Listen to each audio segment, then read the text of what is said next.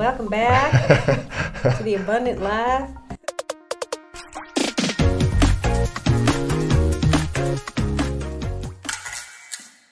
Welcome back to the Abundant Life. I'm Angela Todd, Mr. Fantastic himself, Charles, my favorite and only husband. Thanks. That's a good thing. It's a very good thing. So here we go. 21 ways that God can supernaturally provide. Yes. And as we've said before, the foundation that you've got to set this on is God is our source.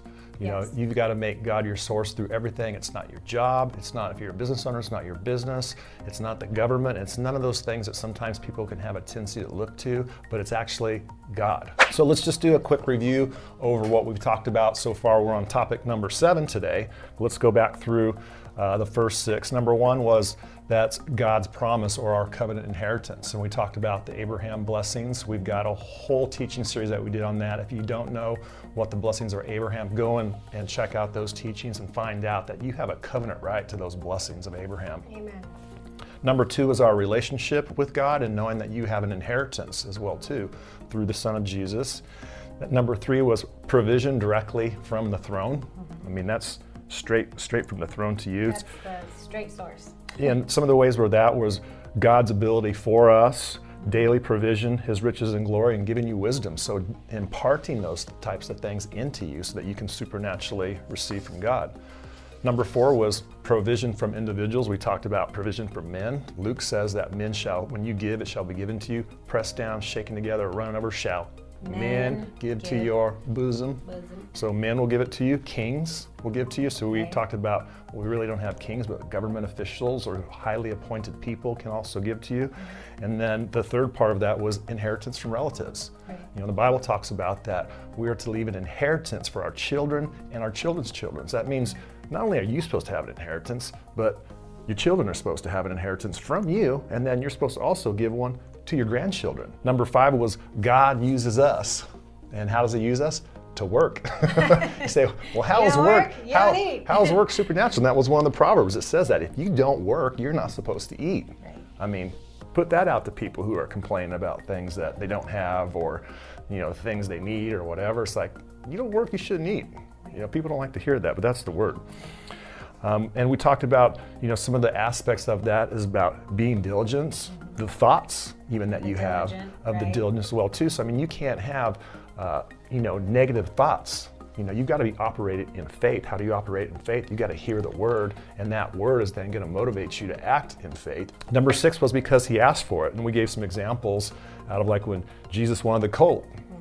Or when they needed the upper room, and He said, go here, do this, talk to this guy, and those things will be given to you. So sometimes God may ask you to give something to somebody or to some ministry or whatever it may be. Right. You might not have it, but God can supernaturally provide for you to get it so that you can give it. Right. So once again, you can get blessed so that you can be the blessing.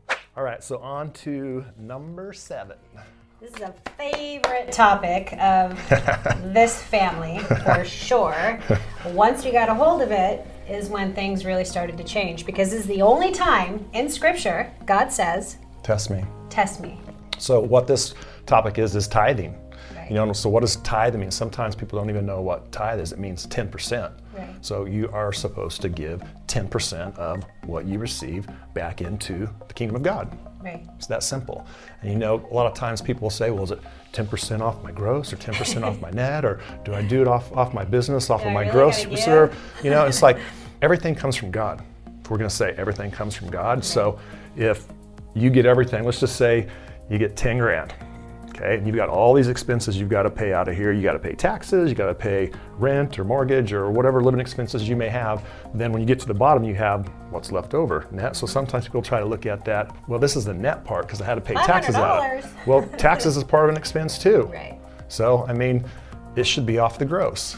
And if you're trying to figure out ways to get out of paying, probably don't even pay it. Don't even give the tithe is what I would say until you get a real revelation of what the Word has to say for it. Don't tithe. Until you understand that it all does come from God, and because He gives all this to me, I want to give the best of it. I want to give from the top of that. Right. And you can't outgive God either. The more you give, the more you get. And once you understand that principle and then you begin to operate in it, you're actually And when you go beyond that level, you start looking for ways to give more money. Amen. It's just when you get a hold of the revelation, it's pretty awesome. And that's a whole, I think, a development really you have to go through, because when we before we heard the word on tithing and that 10% or whatever, I would say that we were given tips. Like, you know, the offering bucket would go by, you know, I was like, you pull out some cash and you throw it in there and whatever. And then when I heard tithe, supposed to get 10%, I started thinking, how much have I been given? Look back, it's like 2%, 1%. It's like, oh, I got to go up to that, you know? And then when we were able to get where we started doing that, you know, where we were doing it, didn't even think about it. You get to a point where you just tithe over everything. I mean, even if you get money for like a birthday present or a Christmas present, it's like you're tithing off of that, you know? Anything you get. Then once you get, you know, where you're tithing and you're, you know, consistent with that, you can start giving offerings. And you know, there's all different types of offerings that you can give, advancing the gospel, giving to the poor. I mean, we do a whole teaching on that as well too. And then you're getting up and over the tithe. But the tithe has to be the foundation. Before you can start giving offerings, you got to give the tithe. Right. You know, you've got to be in that. And this is God's supernatural foundation and your way of saying, God, I want you in my finances. I invite you into my finances. So by giving that tithe, you say, God, I trust you. Yeah. And not only do I trust you, but I'm going to test you. Right. You know, because you said, I'm going to test you. So that's the way of, just like when you say, God, I want to receive Jesus, that tithe is saying, God, I want you in my finances. Yeah. I trust you. It's not about the money.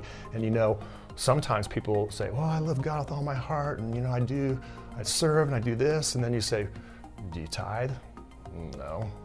It's like, I really have to question the trueness of the love of God in their heart. Because to me, what that would be a wrong relationship with money, which 1 Timothy talks about that the love of money is the root of all evil. So that's a wrong relationship. It's saying, I trust more in holding on to my money than I do in God getting involved in my finances. And I'm not saying that to condemn anybody. I was there before. We were there before. And that's what was part of what the problem was, why we were broke, busted, and disgusted and going through everything.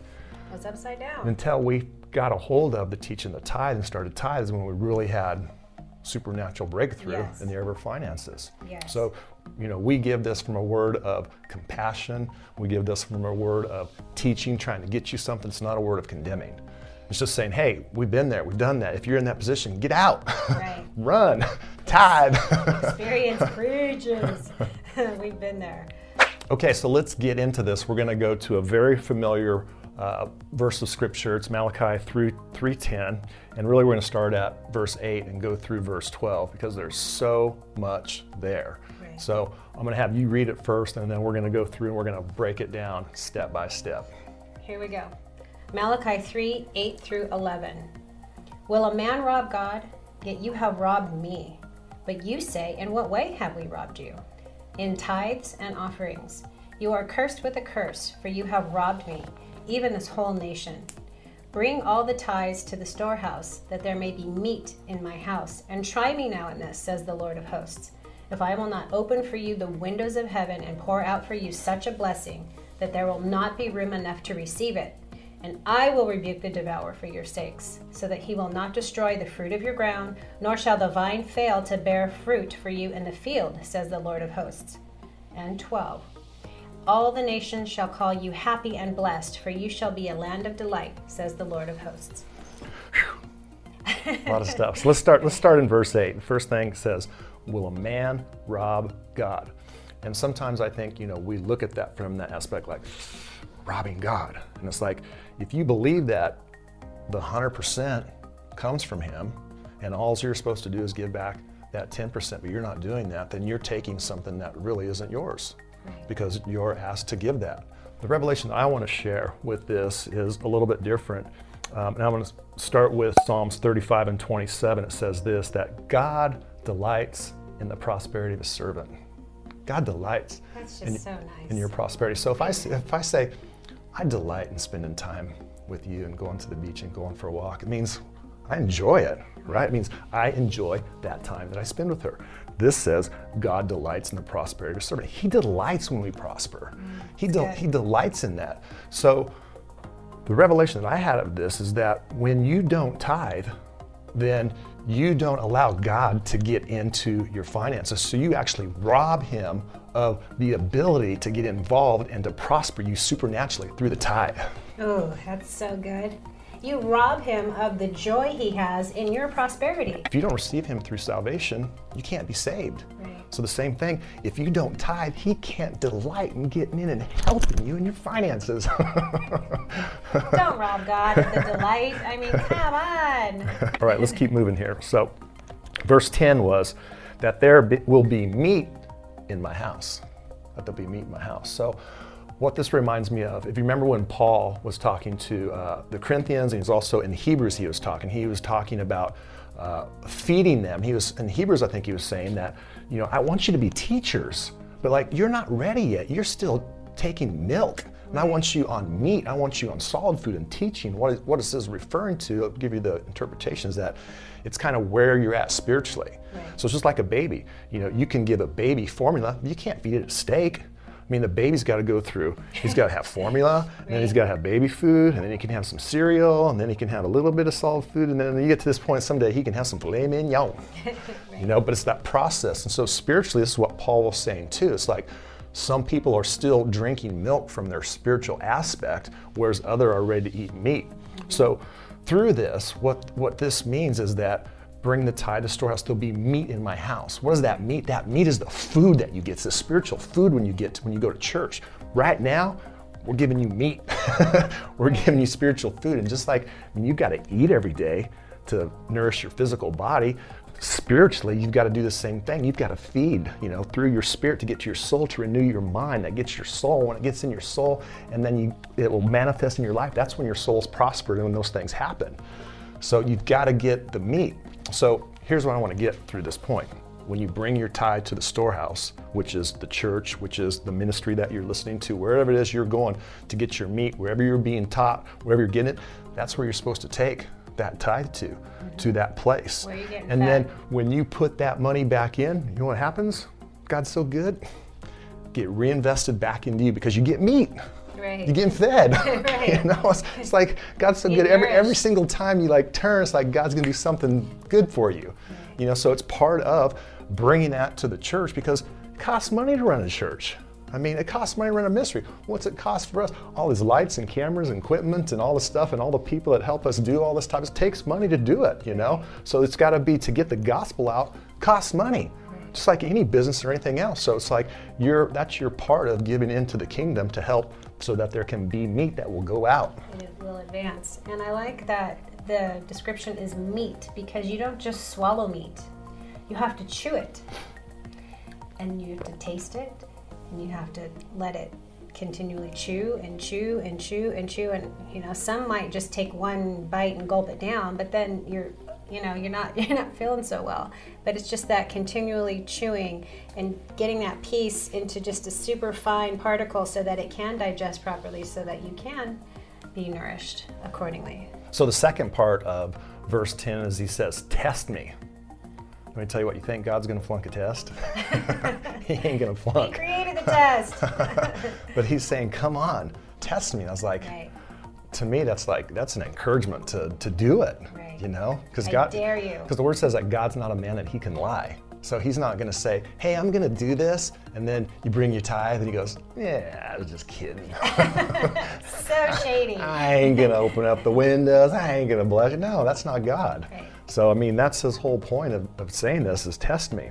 So the thing that's really cool about this is that this word window here is the same word that was used when they talked about back in Noah's time when they opened up the windows to release the flood. So if you go, it's Genesis 7:11, it says, in the 600th year of Noah's life, in the second month, on the 17th day of the month, on the day of all the foundations of the great deep burst forth, and the windows of heavens were opened. So there's that word window. It's the same Hebrew word. So the revelation of this word window is that when God opened up the windows of heaven, there was a massive flood that covered all of the earth, everything, destroyed everything except for Noah and everything he was with. So this same window is that God's saying, hey, when you tithe, I want to open up that window, that floodgate, when some translations say floodgate, into your finances. Ooh. He's going to open a flood That's into good. your finances. That's good. It's that same thing. It's not like, I'm just going to give you a little bit. You know, I think it's Charles Capps that said this. He said, it's not a trickle, it's not a stream, it's not a river, but a flood. You know, it's not just like God just doesn't have this little bitty stream that he turns on to bless you. He's like, no, I'm opening it all up, man. I'm opening it all up to give you everything of heaven. I want to flood it out into your finances. So verse 11, he says that I will rebuke the devourer for your name's sake. So good. So he's gonna rebuke Satan. He's gonna rebuke the evil one. So you think of it this way, that if you got 90% that you got left because you gave 10%, right? Right. That 90% is now protected because he says, I'm going to rebuke the devourer for being able to take that. So you think about devourer like back in like agriculture days when, you know, this word was going forth. It's like the devourer would be like locusts, you know, would go and destroy their crops or destroy their trees or whatever it may be. That would destroy, that was their business. Right. So in today's term, it'd be like no crook, no con artist, no guy trying to do a Ponzi scheme on you. They're not going to be able to get a hold of your money because it's protected. Because he's going to rebuke the devourer. He says, I will rebuke the devourer. He didn't say, I'm going to give you the authority to speak over it, even though we do have that. But God takes it personal. He said, I'm going to rebuke the devourer. And I'll tell you what, I'd rather have 90% of everything that I have protected by the kingdom of God, by the Almighty One, than to have 100% non-protected. That's true. It's almost like identity theft. I think has tried to come on us a couple of times, and this is like being under. So, like, if it comes, then you'll be able to stop it right away. So I remember just waking up suddenly one morning, went to my computer, and it looked like someone had hacked into my computer and was moving things around. But I was able to catch it right at that moment, right at that time, to stop whatever was happening. So it's not that people don't continue to try. They look for openings to get in, but somehow, some way, you'll have an unction, you'll have someone come in to help you, or there's, you know, you'll be led to have some other, you know, like LifeLock or other opportunities where you're able to do that. So again. It doesn't mean, even the word says that, you know, you can be bitten by serpents and they shall not kill you. It doesn't mean we go stick our hand in a bag of snakes. Right. You know, it doesn't mean that because our finances are protected that we don't use wisdom and take care of the things to do what we need to do in the natural, whatever we may be led to do. But it's like we don't put our trust in that. Right. We do what we need to do, but our trust still is in Him. Right. And just like you said, that's kind of like a word of wisdom that we talked about in one of the other ones. You know, God gave you a word of wisdom or an insight to go and to be able to find out that that was going on. It was crazy. And then you were able to rebuke that, man. Oh my gosh, you don't even want to know what I said to him. It wasn't very Christian. I did catch him though. Okay, moving on then. So 3 things that we can get out of time. Verses 8 and 10 really are talking about provision. Verses 11 is protection. And verses 12 is about promotion. You know, saying that He's gonna show it to the nations. You know, you're gonna be set out in front of the nations on how good God is. That's you so know, good. so that people can see the goodness in your life. Because let me tell you what, people who aren't believers, carnal, whatever you want to call them, they can't see your spirituality. They can't say, "Oh, you're so spiritual. You're so Well, good." some But can, what they can see, they can see you driving good, dressing good, Yes. living good. They can see all that stuff. They can see, and then that's like, how did you get to do How? that? Right. You know, it was the same thing with Isaac when he sowed during the time of famine. You can go and read the story in Genesis 26. It said the Philistines envied him. Right. You know, they didn't envy his spirituality. They said that his house became bigger. The house was bigger than the palace of the king. Right. They're like, how's this dude doing this in a time of famine? This Israelite, what? But it's just the principle that works. And I love that the very end, he wraps up with test me in this, or, you know, see if I will not open the window. So it's the promotion that you get out of it. So he also rewards you, not only by protecting you, but then promoting you. Amen. So good. So we're out of time for this episode, but you're gonna want to tune in for next time because we are just getting started on this tithe and you want to get everything that's coming your way. So much rich information. Stay tuned. We look forward to wrapping up number 7, which is the tithe, part of the 21 supernatural ways God can get money to you, for you, through you, in you, out of you, in you, around you. All around you. Amen. Amen. We're praying for you. We love you. Till next time, peace.